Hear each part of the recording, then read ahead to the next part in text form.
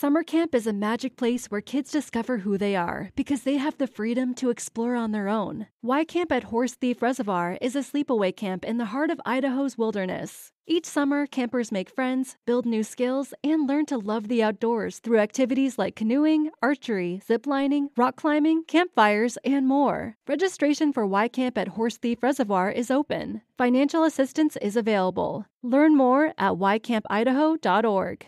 Hey everybody, Jay here. Just wanted to give an honest apology for the audio quality in parts of this week's episode. Unfortunately, unbeknownst to me, my wife was upstairs streaming something in like 15K and it totally ate into my bandwidth. So my audio does cut out at a couple of times. However, the conversation with Jason, Pete, and Mike was really, really good and I didn't want to lose it. So here you are. So if you are kind of on the fence about this week's quality, I apologize. It is all my fault. Enjoy.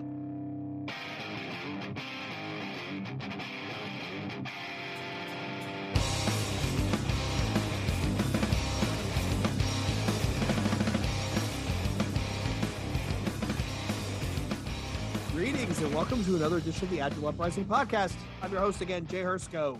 Joined with me, I have repeat offenders, Mike Mad Dog Doherty. Mike, good evening. Hi there. We have Pete Oliver Kruger. Good evening. And calling in from an undisclosed location somewhere north of the border, the world's best cold fusion developer, Mr. Jason Little. Jason, how are you? Woo! Hey, Jay, how's it going? Pretty good. I'm hanging in there. I'm glad to have you, this fine assortment, motley crew, I should say, pardon the pun, with us. So for this week's episode, we're going to be talking about something which might be a little bit obscure, but I think our audience will really get into it. We're going to talk about Otto Scharmer's idea, Theory U. So a little bit of background before we dive into it. So I have come across this multiple times. This episode came out of a genesis of, I don't like to hang out on LinkedIn. It's a lot of existential buffoonery and intellectual navel gazing, but present company excluded. I did happen to log in one day and I saw the Mad Dog talk about this. And I pinged him and I said, Mike, I have been meaning to read this book for ages. Why don't you come on the show? We have this conversation. He said, I'll do you one better. I'll grab Pete and I'll grab Jason Little because we were just talking about this. And then let's do a show. And yet here we are. So I'm going to start with you, Mike, because you're the impetus of this whole episode. If you had to summarize Theory U to someone who had never heard of this concept before, how would you do it? It's what I like to think about as emergent design for our entire culture. It's massive scale, and you can take it down to individuals, you can take it up to teams, you can take it up to programs, you can take it up to the whole organization. Otto Scharmer doesn't pull any punches. He's looking at total cultural change. And so it's got a little bit of a lot of different things to it, some spiral dynamics in it, some motivation with Dan Pink. The idea of presidency is about listening and being in the moment. Some of the change management concepts you, Jason Little, have popularized with your lean change management. So it comes down to really letting go of all your biasms of what your culture is laid out, because culture is about, it's a construct that's changed and liquid. And letting go of all that means first removing your biases, moving your thoughts, getting to be aware. And there's a saying that Otto Scharmer says, it's like an awareness-based systems change. So it's change in it. And once you get aware, then you can have the start of change, because you got to let go of all that. And that's when you build in through what I would consider as a psychological way of getting safety, co-initiating, co-creating, and then co-evolving together a whole new corporate structure that matches your observation of how things best work where you're at. Okay, perfect. So it's kind of like a reality shaping tool, a reality redefining tool. So I'm going to swing over to you, Pete, because when we had you on last, we talked about how, you have actually studied at Spiral Institute, so you're very familiar with spiral dynamics. How does this resonate with, a lot of our listeners should be familiar with spiral dynamics. God knows I beat this drum countless episodes. How did this play into some of your concepts and some of your mental models when you knowing spiral and then diving into this? Sure. Yeah. And we could probably start a band with all the drum banging that we do about spiral dynamics. But when I looked at this, like one of the things, I don't actually do practice of Theory U. So I'm excited here to understand some more of what the other folks are doing with this model. So I'm coming into this more of with a new sort of look at this thing, but I am looking at it through the spiral dynamics lens. And one of the things that I'm noticing is that for me, I see the two halves of the U as different levels on the spiral. And I find that there's folks that are going through what in spiral dynamics would be sort of classified as kind of maybe like the orange level, which are going through the deconstructive process on the left-hand side. And they haven't quite gotten to the point of being able to build up the right side yet. And so I could see a lot of people who are able to sort of tear down and break things down, but they're not able to build something else in its wake or build something in to replace it yet. And that's actually where I spend a lot of my time. And so, you know, I'm a little bit intrigued in like, what are some of the other techniques that you can do? And you know, half the job is getting people to realize that the patterns that they're in right now may not be serving their own needs. Like they may be getting in their own way. I'm not going to go into details about it, but I just had a conversation yesterday about a group that was very fixed on some patterns and that they knew that they wanted to do something different, but their belief was that we can get to this new place by just updating our patterns. And they weren't really ready to yet to deconstruct their patterns. And that is an important step of really sort of understanding where you have misconceptions, because until you can put yourself aside and really see the world around you in sort of reality, when people are speaking up and saying, hey, I need you to look at this thing, you can't say that thing shouldn't exist. You have to say, oh, I didn't think that thing was going to exist, but it does. So let's go ahead and do something about it. But being able to see that doesn't mean you're able to be able to put together all of that stuff on the right-hand side of the U. I think it really is a different set of skills that I think, you know, fits into the spiral dynamics green range. And there's a lot of people who are doing some great stuff there. And like listening to some more stuff in Theory U and some of the videos that are out there, I really was able to sort of see that I can see the commonalities. Like those people I work with who are in the green mind space, like will eat this stuff up. You know, Theory U completely fits with what they're talking about. And they're already been doing the work on themselves and breaking it down and challenging their, you know, their beliefs. And they're ready to sort of put something together and to rebuild this new process. But I don't think I would take this unless, you know, somebody else can, you know, is going to convince me otherwise. There's certain people that I know are in that orange space that I would not take this to. I probably would not even introduce it to, because then they would start to think that I was, you know, this crazy person, this, you know, all the stereotypes right. And the tree huggers and like, you know, more interested in the fact that we all get along. Like these are all the stereotypes that get thrown out, but it really is a more effective way of working, but not if you don't have the right people. Right. Well said. So Jason, I mean, when I was reading it, I didn't read the full book. Truth be told, I cheated. I got the essentials of Theory U because I didn't want to through the full $40 monster until I was aware of what I was getting into. And one of the things about to me, Jason Little, was, you know, you are the godfather of lean change management. This does seem like a natural kissing cousin to a lot of the stuff that you talk about in your books, almost like a other side of the coin, so to speak. And you come to me to bring me on this podcast. Sorry, it's a very bad godfather.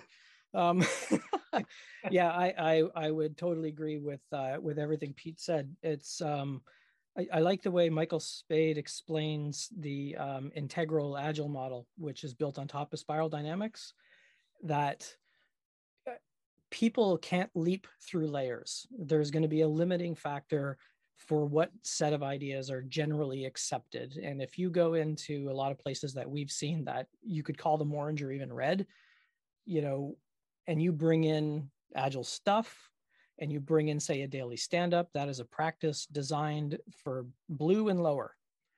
So in those cultures, you're going to see things that they'll align with the intent of what that practice is. Whereas, you know, in the oranges and reds, it's going to be, where's the status notes that were written down from the stand-up so we can put in our procedure manual? Like, they're just not going to get it. And I think the same thing is definitely going to be true with Theory U if we don't go to the intent of why it was created in the first place. So, you know, the brief history is that he grew up on a farm, growing organic food. And the that the line in the middle of it. So when you've got the U, and then, you've got the other upside down U on top of it, which is the creating behavior, the destructing behavior, he describes that's the soil line. And they learned very quickly that the single most important thing that they need to give focus to as organic farmers is the quality of the soil. And every action and thing they do is having the best possible soil they can have. So that kind of stuck with them through all the years. And then the first trigger for it was something, I had to go get my notes from a client, because I remember we went through all this stuff, and it was, how as social systems do we get locked into a condition where we collectively create results that nobody wants? So it was like, why do we keep doing this? Why do we keep saying we want transformation? We want to make this progress. And then we give you 5 steps to follow and punish you when you don't follow them. Like, what's wrong with this? So the ideas were born from impact hubs, edux.org, which was all of these, how do we co-create and enable self-organization in knowledge with experimentation, and all these things all mixed up together to find out what is it that is helping us move from now to the future. And we're really talking about changing the social field in organizations. And there's a couple of things where we get stuck. We get into the social divide, and we get into a spiritual divide with ourselves. The left side of the U is us now. The right side of the U is future us. And that's the fight we have with ourselves. And we meet in the middle at the bottom of the U. And that's how we really explore as an individual, how we want to move to the other side. And this just extends it to the collective. So how are we, you see the symptoms he describes when there's too much of a social or spiritual divide between the left and the right is, at the individual level, it's burnout, it's depression, it's anger, it's these symptoms, feelings of lost control. In organizations, it's what we would oversimplify as the death spiral, right? Right. So I like going back to the intent of why it was created, because you can look at the model and go, yeah, it's a model just like everything else. But I think we sometimes gloss over that and forget the intent. Yeah, the genesis of where it comes from. He even talked about at one point, the farmhouse he grew up in. He went to school one day and he came home and it was on fire and it was leveled, and that was very formative into how he built this in the entire narrative. There were some parts of my cheat sheet version where some of the things he said were actually super relevant or resonant, I should say. One of the things he said was dialogue between people, between humans, etc., teams, is how it incorporates the capacity of a system to see itself, right? So dialogue is how the system makes truth to power, or it makes reality of what it's actually doing. And that tied with how a system sees itself, it automatically made me think of, if he's listening, please, Douglas, come on the show. Douglas Hofstadter's Gott Escher Bach, where he talks about mechanical mode versus intelligent mode, whereas mechanical mode, you're operating in the system, whereas in intelligent mode, you're stepping outside a system to make it done. Kind of funnily, we've made a bunch of remarks in the show about how some coaches get pickled because they spend too much time and then they end up, they've gone native. But that whole concept, right? Of forcing a system to, and I believe the term he uses is the triumvirate of open heart, open mind, open will. You need to have a mind ready to understand new ideas, a heart ready to accept them, and the will to incorporate both. I thought that was super, super powerful, and because it talks about, the system needs to see itself in order to grow and to change. And one of the other things that he mentioned that really jumped out at me was the idea of upstream intervention. And he actually has the extra quote in the book is, you can't change a relationship, but you can change how the relationship. And that was one of those things where I'm sitting outside. It's a Sunday. All the Eagles fans are screaming and yelling in their house. I can hear them. And I got a book and a beer. And I that's one of those things where I read the line and I put the book down and I just stopped. And I was, maybe we, in the abstract, maybe we do spend a little bit too much time trying to fix how the pieces fit instead of taking it 2 steps earlier and trying to figure out why the pieces don't fit to begin. So we talked about the U, and I'd like to go into a bit more detail. This is terrible audio, but it's an interesting concept. Anybody, Mike, you know what, Mike, I'm going to pick on you, right? You brought up, we're going to do some moving pictures with you, pardon the rush pun here. So when you have to describe that there's the absencing and the presencing, right? Like Jason said, it's the creation and the destruction. How would you describe that to a layman who's not necessarily looking at this wonderful diagram? Right. Yeah. So definitely don't want to get any pictures of dogs playing cards here like a Rush album. But in any event, the theory it does start with your current situation, where you're at right now. And there's this, you start there, everything starts in the top left of the U, right? And for that, so you're going from the left of where you are now, your current patterns, whatever you do in your life, whether it's you or go beyond that to your organization, right? And then you're going to spend some time, start looking with a new pair of eyes. And I even like to sometimes say this is done even in the ladder of leadership that David Marquet will say for his intent-based thinking, is that many people just go through their life and they're just doing their job. They just do the thing. They're red workers. They're almost like Taylorism. They just go through it for whatever reason. It might be because they've been doing it for a very long time. They're comfortable with it. It could be because it's easy to do. It could be because they've been told to do and they don't have any control of it, but whatever the reason, they've done it. So it's about suspending that and going, wait a minute, let's look with a fresh pair of eyes. I'm going to suspend what I've done before, and then that starts a journey down the U. So now you're deconstructing, as Jason was bringing up, deconstructing what you currently have. And from there, you start doing what is called sensing or presencing. So Otto Scharmer made it be an adjective. It's not you have a presence. You're doing presencing, meaning you're fully engaged with everything around you and taking it all in with as new a perspective as you can, because the next part of that is letting go with your bias and with your beliefs, with whatever you currently have, and just really taking it in as if you were a child, as if you've never seen this before, opening that, as you mentioned, Jay, opening your heart, opening your mind, opening your will.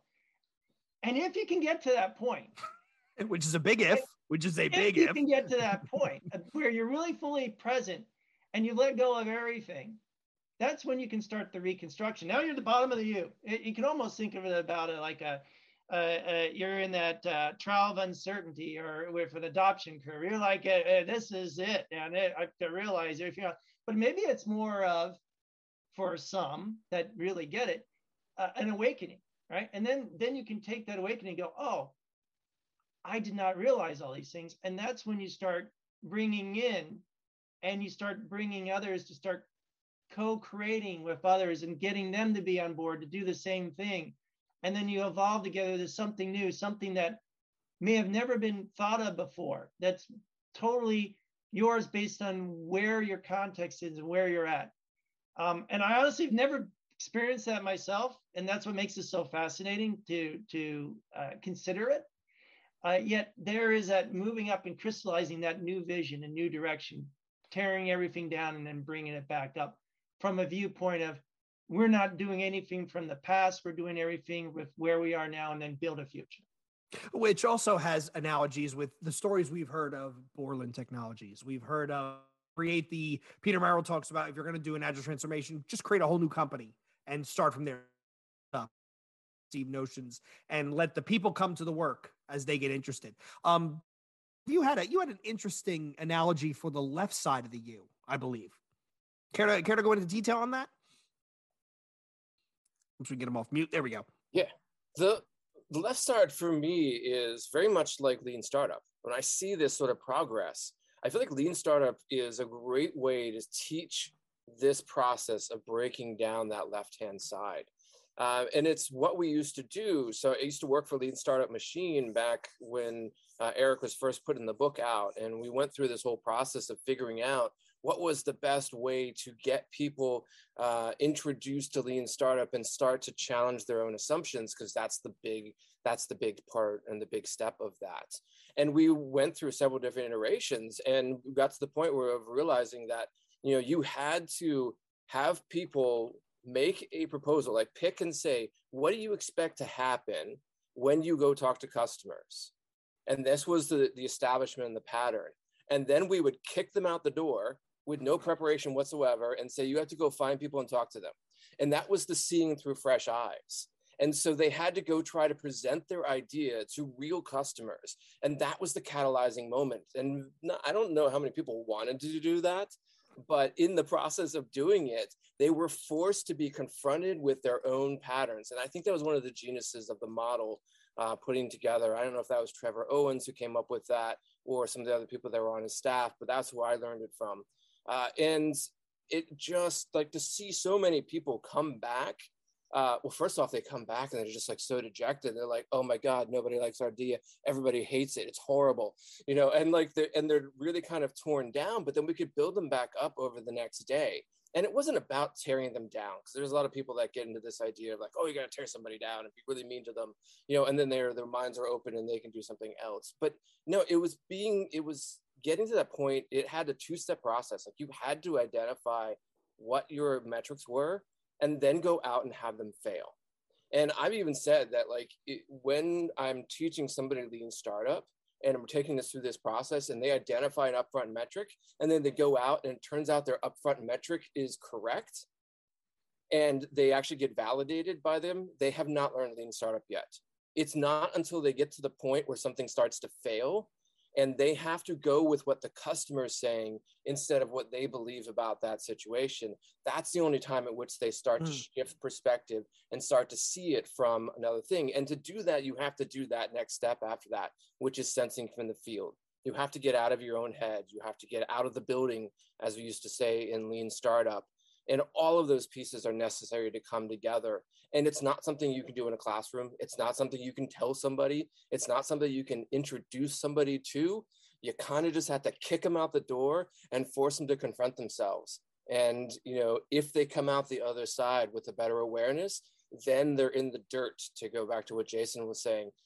And now we can start to build something really, really cool off of that. But yeah, man stares into the abyss and the abyss stares back into you. And sometimes you don't like what you're seeing. You nailed that point. Jason, I wanted to ask you, what were some of your thoughts?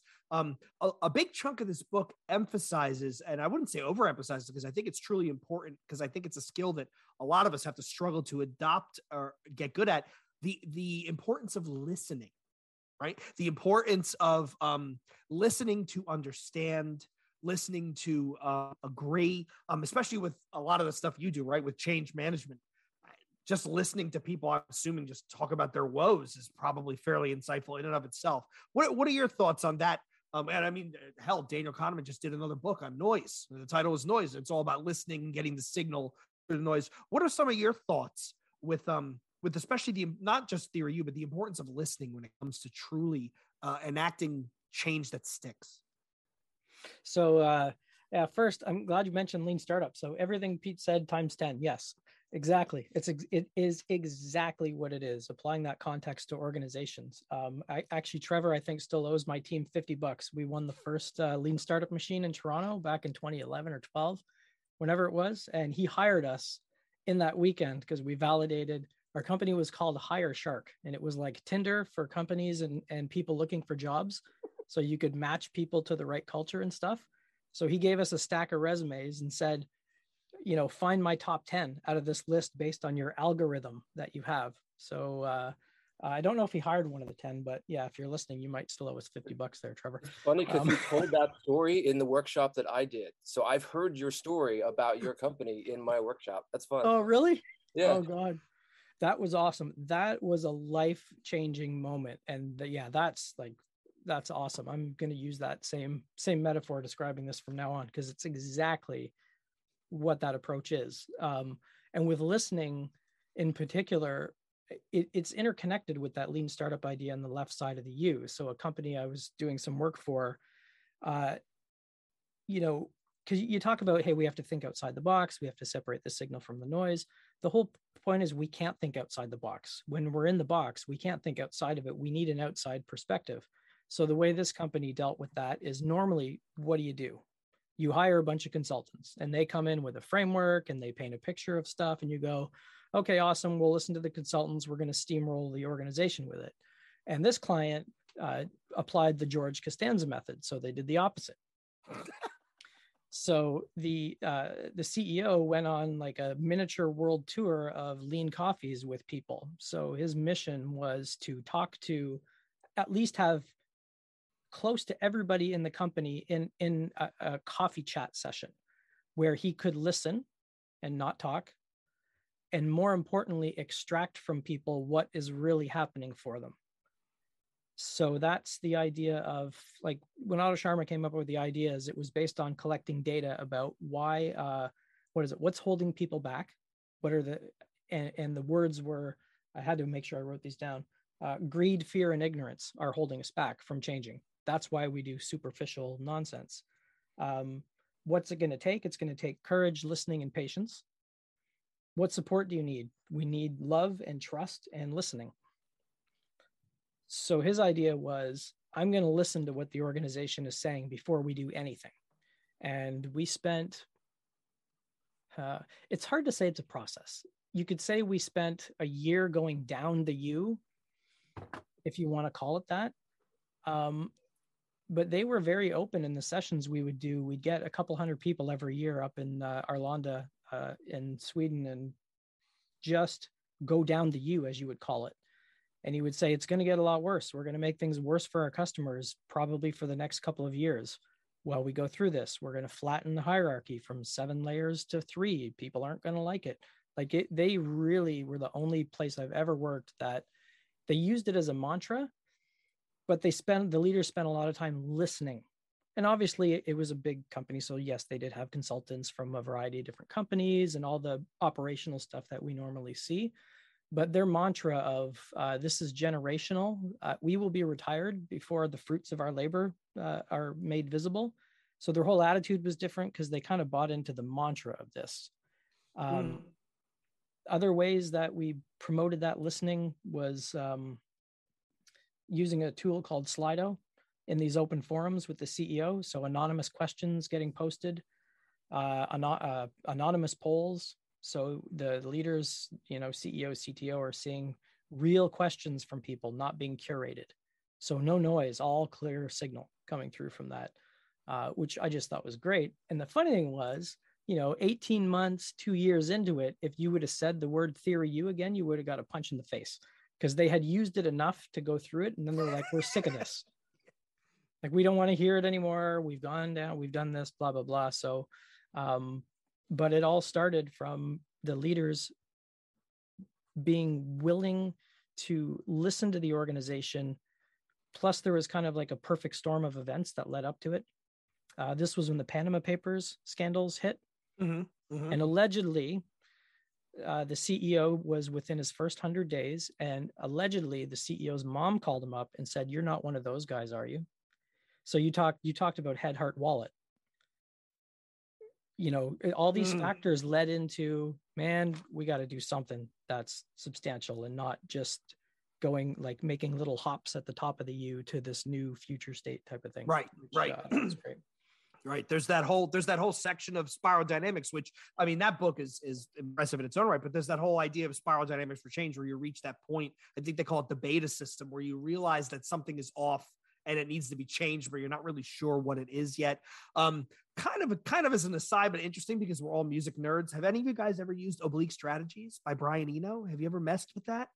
So if you're listening and you don't know who Brian Eno is, you're definitely showing your age.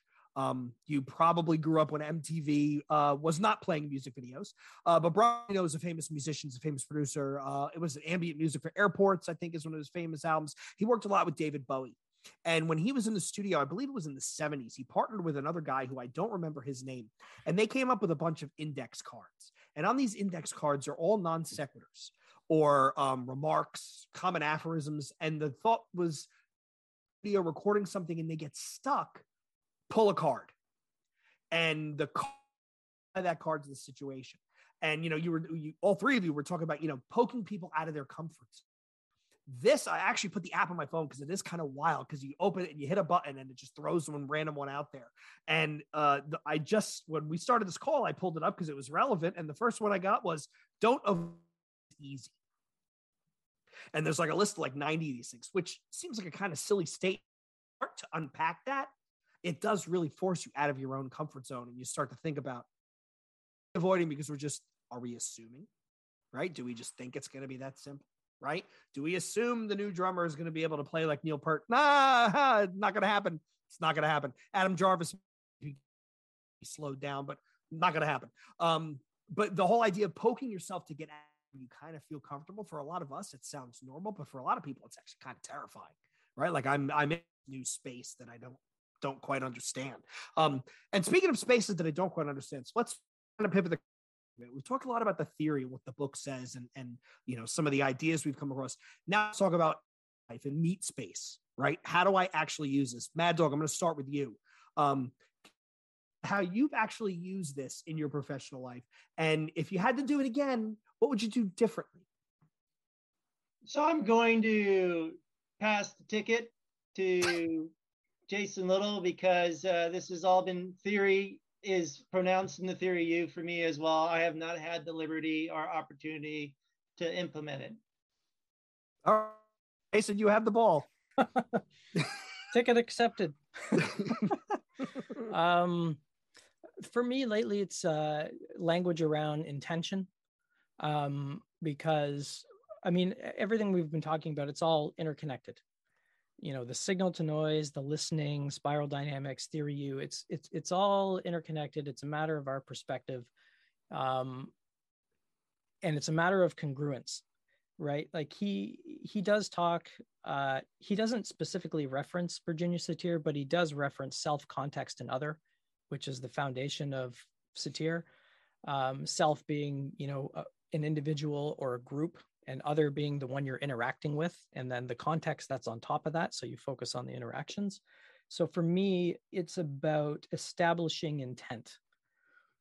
10, 15 years ago, when agile transformations started becoming a thing, I think the intent was transformation. And I think now the intention is process improvement, but we still call them transformation.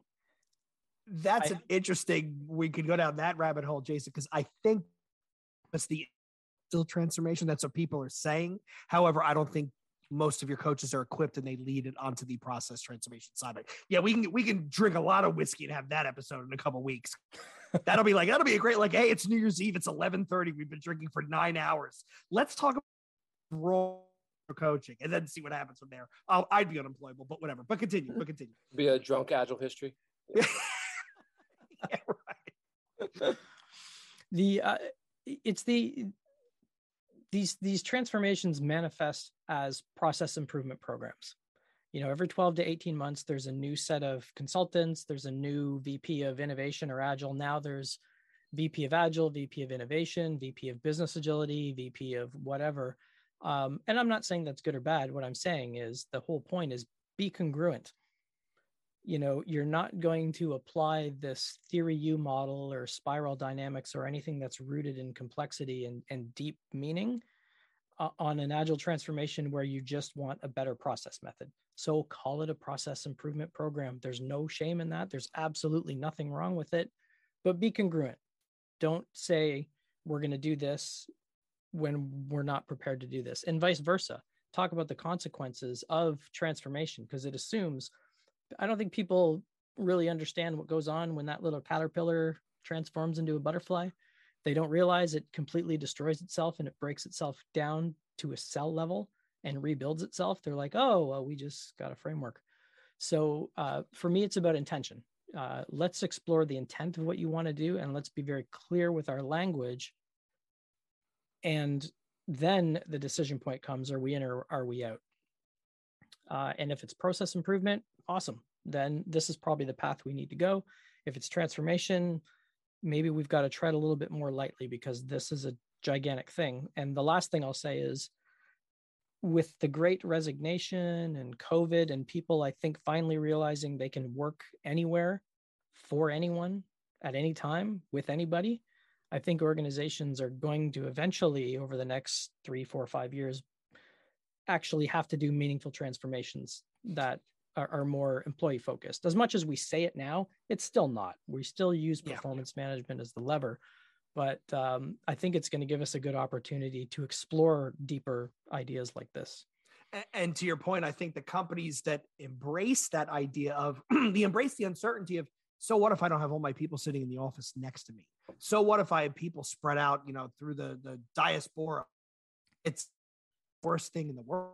And you couple that with, I mean, if you really want to get like goofy and bleeding edge, if you look at some of the stuff that's going on in the blockchain space, right, in Web3, I just picked up an article by Packy McCormick from Not Boring talking about the Pareto Frontier, not frontier, but frontier, where, there's things that you do for money and then there's things that are fun.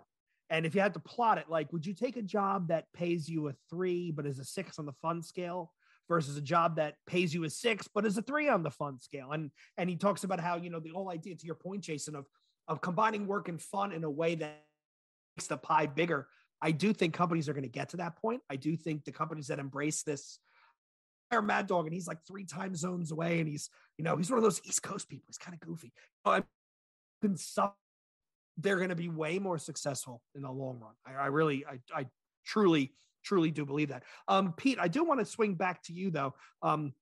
We talked about coming down the left side of the U, where it's very much like lean startup, and then you have this. We have the oblique strategies epiphany, and then we're right side. And we were talking earlier, and you said something along the lines of the right side of you is a lot like sociocracy. Can you explain that a little bit?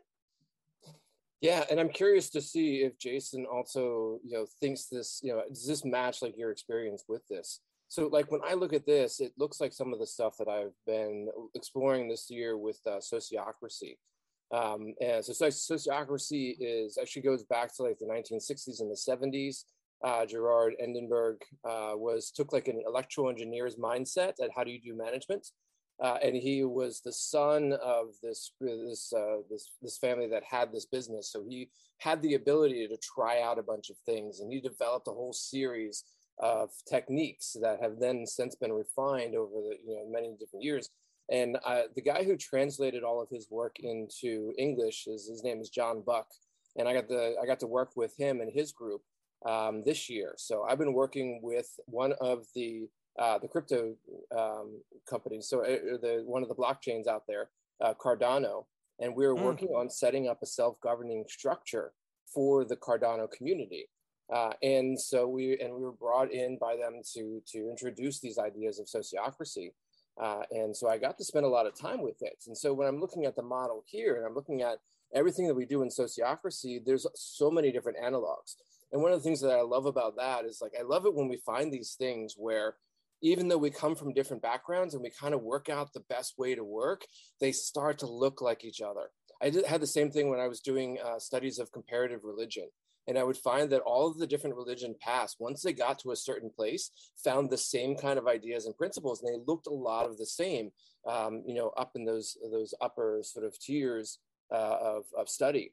And so this whole by religions, you mean Scrum and Safe, right? Oh, I kid. Yes, exactly. I kid. Continue. I know there's a joke in there somewhere, but I don't have it on the tip of my tongue right now. All right. No, you were going deep and I derailed you. You were talking about the different levels. So like even when you go back to religion, right? I mean, granted, it all backs up to Baal and the Canaanites, but when you reach certain monotheistic religions, they all kind of do look like another. Oh, but continue. Yeah. When you mix it like Sufism and you look at Kabbalism and you look at Christian mysticism and you look at Buddhism, they all start to have a lot of the same patterns that are coming out of them.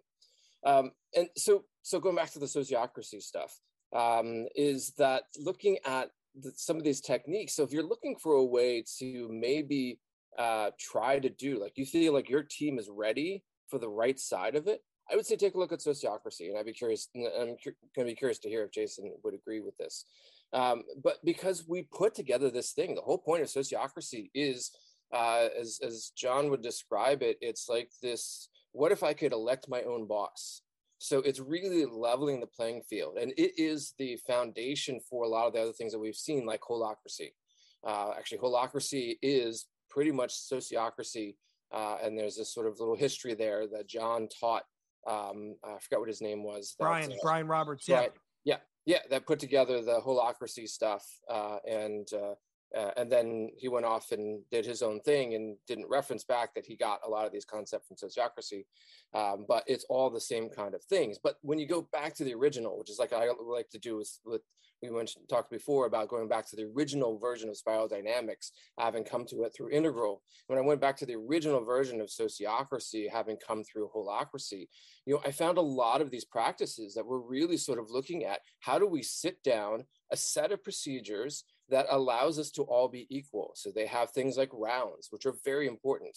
And the first round that you do is checking in and say, hey, so how are you doing today?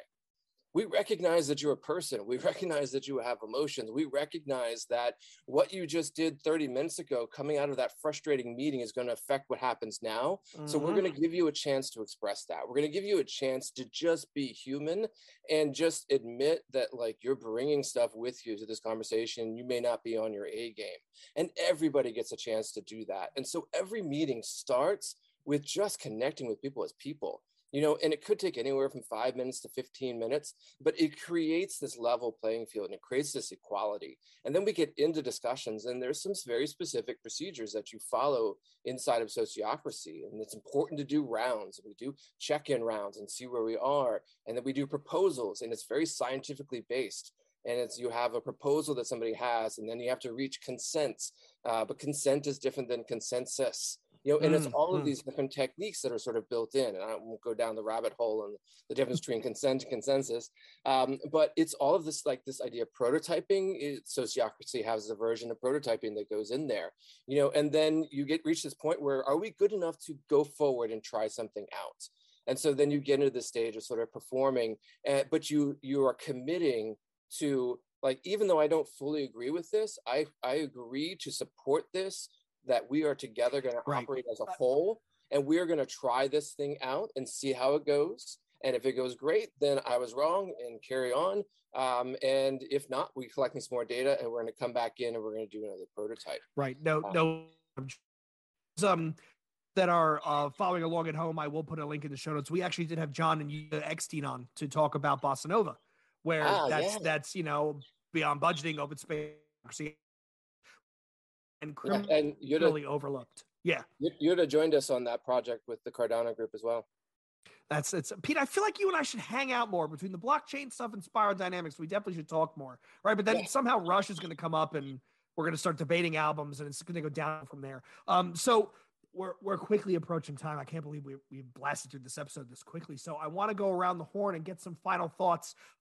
If you ran into someone who said, "Hey, here's the setup." You run into someone at a bar, at a conference, whatever, and they say, "Hey, I'm looking into this Theory U stuff, and I'm kind of intrigued. If you had one seed that you can plant in this person's mind about Theory U, about how to use it, maybe something you've learned previously, what would be the seed you plant?" And Mad Dog, I'm coming back to you. What would be the seed that you would plant? Are you in a position where you've just thrown in the towel and not sure what else to try? Are you ready to just give something new a try that you hadn't thought about before? It's is your company, is your culture, as far as you can tell, ready to be there? And here's the example that I've been thinking about. Every time I think about Theory U, I also think about some of the more of the terrible message they call burning platforms, like Piper Alpha that happened in, off the coast of Scotland. And that is, a lot of companies don't realize they need to do something till they're in a crisis. And that's unfortunate. And sometimes they can get there just by wanting to do it, but usually it's done through a crisis rather than cause and purpose, as Jason would probably bring up from his end. And it's great if you can get that. But I've been a victim of acquisitions. I've been a victim of rifts. I've been a victim of restructures, reorgs. It seems like anytime a company goes through some sort of internal crisis, they've got to go through a big change. Well, what's the difference between all the other big changes that happened over the years? I've been hearing about reduction in force, RIFs, since the 1990s, right? And I'm sure it predates that way before. So if you're at a point where you want to try something that's truly different and not go through the whole repeated cycle of life and death within corporations, consider trying Theory U and see where it goes from there. Cool. Pete, same question. I'd actually take it in a slightly different way, which I would say, man, God, I understand what you're going through. That sort of frustration that you're having. I've had a similar kind of experience, and like, tell me a little bit more about like, what are some of the problems that you're experiencing that are getting you to this place? Because if they can't follow that up and talk to me about the emotions of what they're going through, if they haven't reached the emotional awareness yet to be able to talk about themselves and their coworkers emotionally, then what I would do, I'd say, hey, you know what? If you want to find out a little bit more about this Theory U stuff, definitely check out Theory U. But also, I would recommend go taking a look at Ash Maurya's Running Lean and try some of the stuff that he has in that book. But if they do respond with an emotional thing and they get into it, and I can tell like they're already like have access to their emotions, they're already ready to get access to that stuff, then I would say, hey, you might want to check out some of these techniques over in the space of like sociocracy or some of these other, sort of things and see how that goes. So that's sort of my connection into those things. But you have to figure out where they are first before I figure out which advice I would give them. Okay. Little, same question. Ditto. Oh, yeah, that went in. Should we force them to rank all of Rush's catalog from best to worst? If we're gonna tough question, right? Should we force them to do that? He already has the answer memorized. Yeah, go to intent.